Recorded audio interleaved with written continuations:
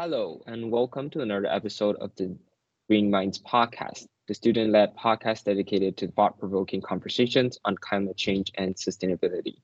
I'm your host, Jim, and today I'm joined by John Waldron, Head of Policy Development on Carbon Capture, Utilization, and Storage at the Department for Energy Security and Net Zero. Welcome, John. Let's start the episode off with a brief self introduction. Can you tell us about yourself? Hello, thanks very much for having me on the podcast today. I am a civil servant and work for the Department of Energy Security and Net Zero on carbon capture, usage and storage. And I've worked in the department for about 6 years. Before that, I used to work as a geologist in the energy sector, working on oil and gas exploration. And I think that's enough by way of introduction. I'll let you get into the questions, I think. So when I first reached out about carbon capture, you asked whether I'm interested in a specific sector or am I just looking for a general overview? Can you maybe provide some examples of the specific sectors where carbon capture technologies are being applied and how they differ in terms of their implementations and the challenges they face? Yes, of course.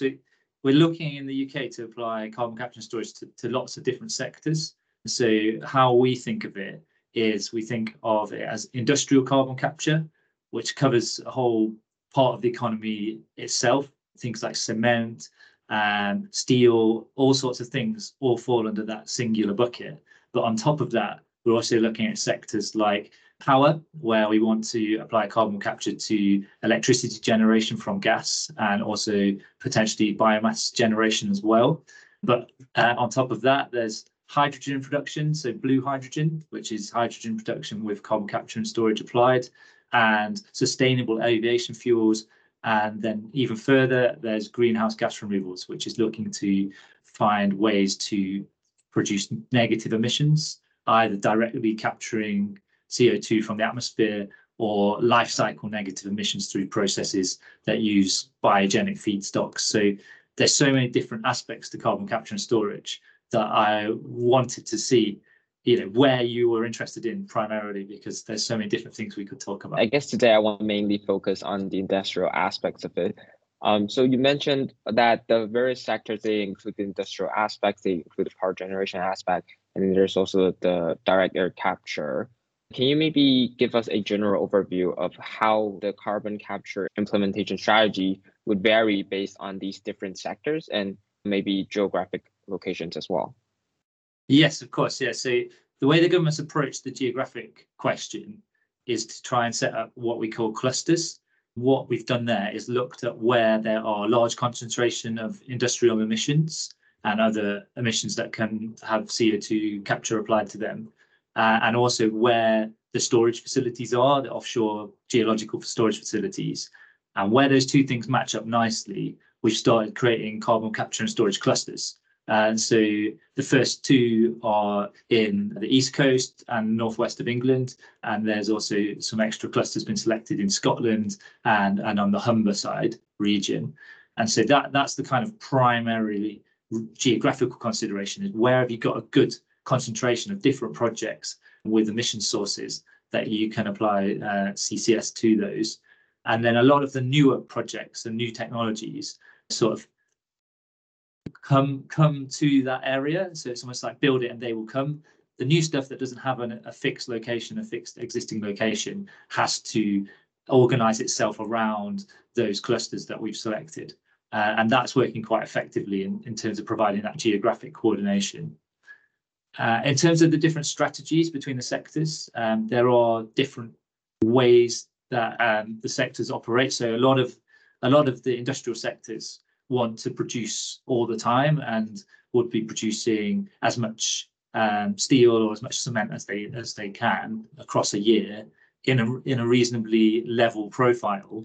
Whereas, for instance, a power generation company will adapt to electricity market forces and will be sometimes producing its entire output and sometimes not producing at all if the electricity market dynamics are different. And so because of those differences in terms of what the end product is and what the market for the end product behaves like, the model for each of the different applications of CCS is different. And we're trying to incentivize and drive different behaviours and different operational strategies in the different sectors which CCS is applied to. From what I understand, track one just started last year and track two is still ongoing. And the UK's plan is to have a total of 4 clusters by 2030. Is that correct? Yes. So we've got the ambition to have 4 clusters by 2030, and both the processes to set that up have already started. So the track one process selected 2 clusters, which I already mentioned, the East Coast cluster and the High Net cluster in the northwest of England. And those clusters are relatively mature now, and the capture projects have been selected, and negotiations are ongoing. And so that's really in the final stages of trying to line up the contracts and sign those contracts between government and the private sector so we can get on to construction and delivery.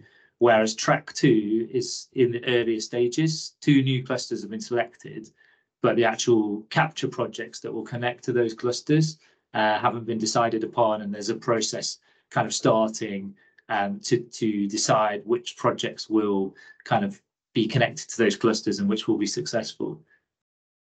Sounds like it's going well. I guess now we want to move on to the more climate related stuff.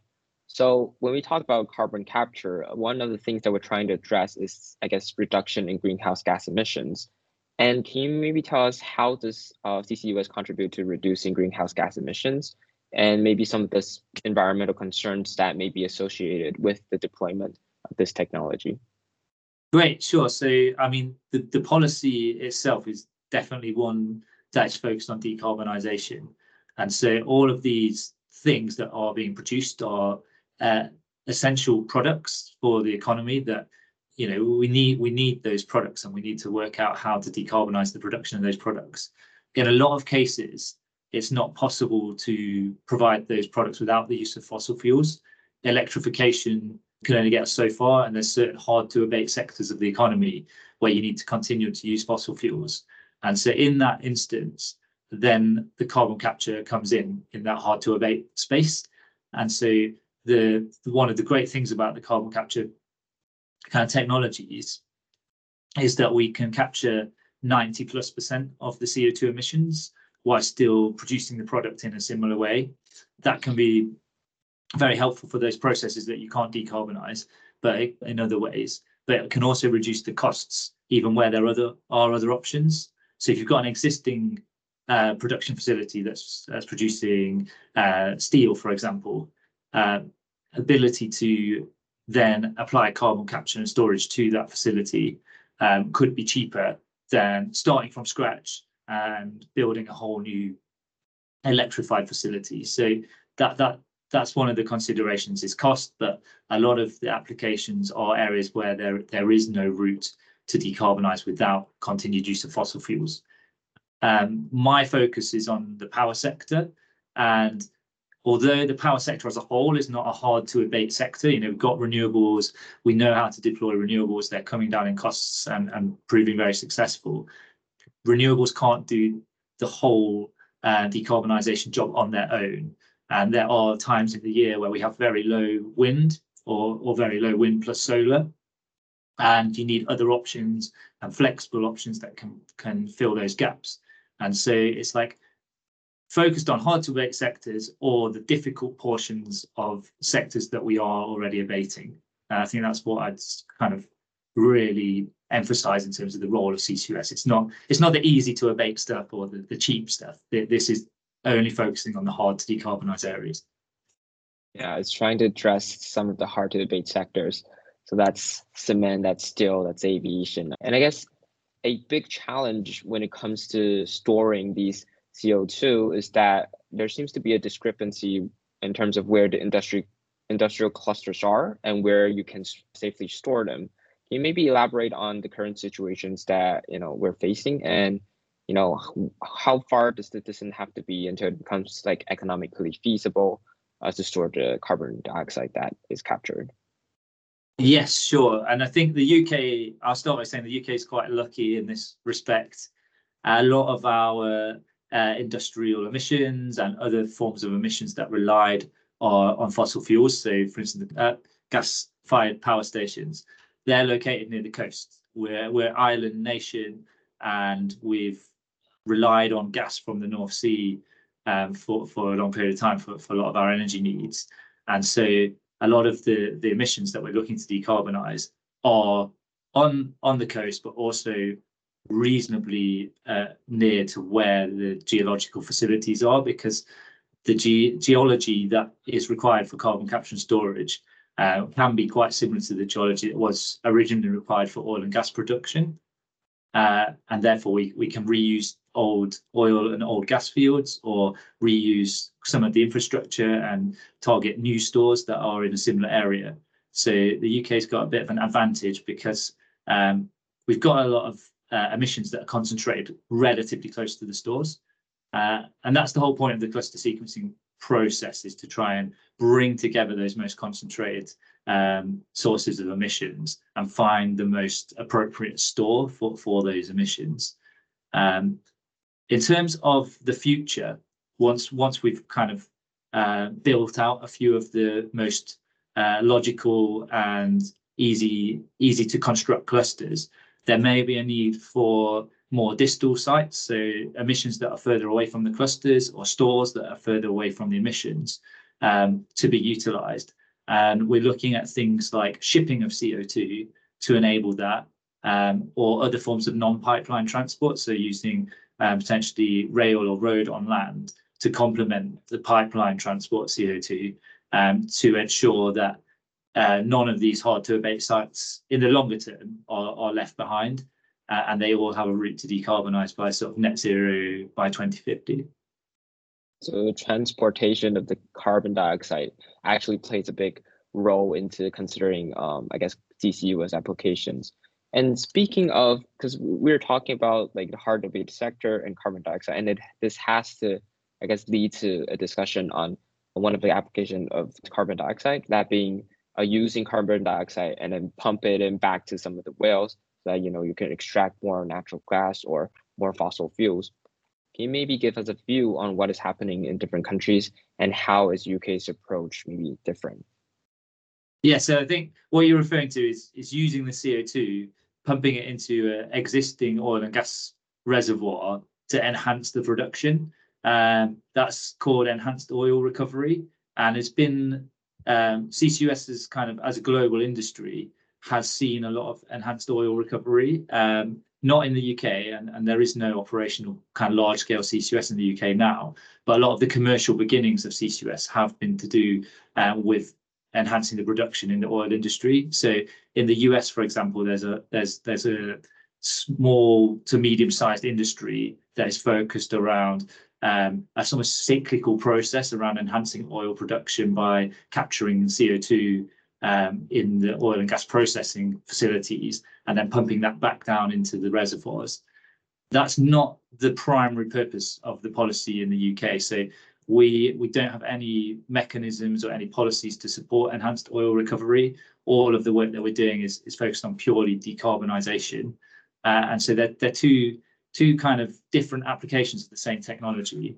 One is to do with a commercial model, all built around maximising profits of the oil and gas industry. Another is to do with decarbonising hard-to-abate sectors of the economy and purely valuing CO2 emissions reduction and CO2 removals. And in the UK, that's what we're really focused on. We're focused on using CCUS to decrease the amount of CO2 being emitted into the atmosphere, and potentially also applying it to removing CO2 from the atmosphere. So we're very much focused on the latter. And the fact that the technology is being developed and has been developed means that it has come down in cost and has been de-risked for its applications in decarbonisation space. But sometimes there is kind of negative implications from being associated with the oil and gas sector, and to distance the two from one another can be difficult, and especially with lack of public understanding of what CCUS is, some people do have that nervousness around, is it really green? Is it really something that government should be supporting? And so we do a lot of work to try and make sure we're communicating as much as possible in a way that's accessible to the public, to try and make sure people understand the purpose of the policy. And it's not a policy to support further oil and gas production. It's a policy that's part of our efforts towards net zero. There's one thing I'll say Okay. just on that. Sorry. One thing to add is, the UK does have a lot of employees in the oil and gas sector, and this is a natural route for them to have, sustainable long-term green jobs.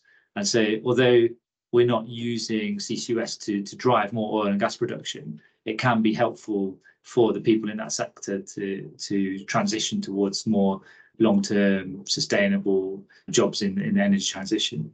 I thought I'd mention that because I always forget the jobs angle. I'm a scientist by background. I'm interested in the technical aspects, but the economic aspects and the real life impact on people's jobs is super important.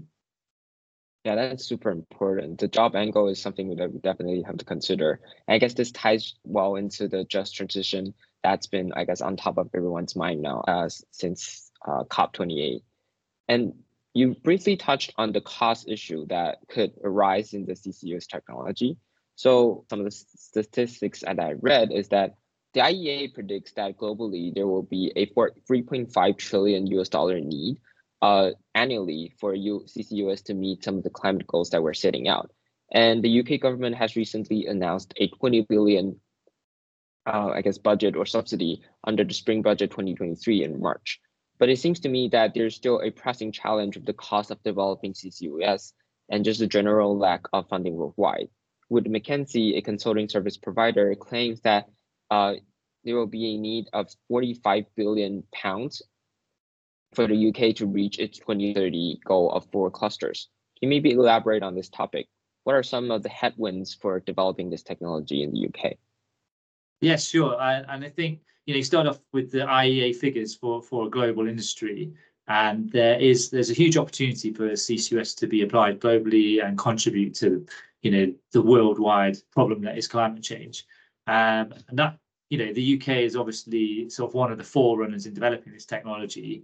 We're not the biggest emitter in the whole world, and we're very cognizant that in some ways our own efforts to reduce our domestic emissions are less significant than our efforts to kind of create pathways for others to follow and help reduce costs of technologies for other countries that have got more emissions that need to be decarbonised in the future. So I think that's like a big part of why the UK is doing this is to meet our own carbon budgets and to decarbonise by 2050, but also to contribute to that kind of global effort in finding ways to decarbonise every sector of the economy. I think that's really important. In terms of the costs, the government's kind of committed what we say is up to 20 billion for the initial phases of CCUS deployment. And how much of that is used in the first couple of clusters depends on the outcome of negotiations. It also will depend on things like the carbon price and other aspects of exactly how much of that envelope is used over the course of those contracts. And so, there's a non-specific number that will potentially be used up in the first few clusters, but there is a recognition that more funding will be required kind of beyond that to really drive CCUS to deliver the benefits and the size and scale of the sector that we want to see in the country. Also, we released kind of relatively recently something called CCUS Vision, which shows government's mentality and pathway beyond the first few clusters and what we're trying to do to move away from high levels of government support and create more self-sustaining market. I think that's common to what's kind of going on globally. Lots of countries and geographic kind of entities have developed carbon prices and emissions trading schemes.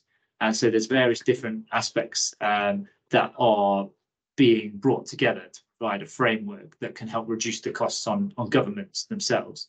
But we're in the sort of initial phases where government support is required and significant amount of subsidy, but cost reductions will come through and the more market-based frameworks are being developed.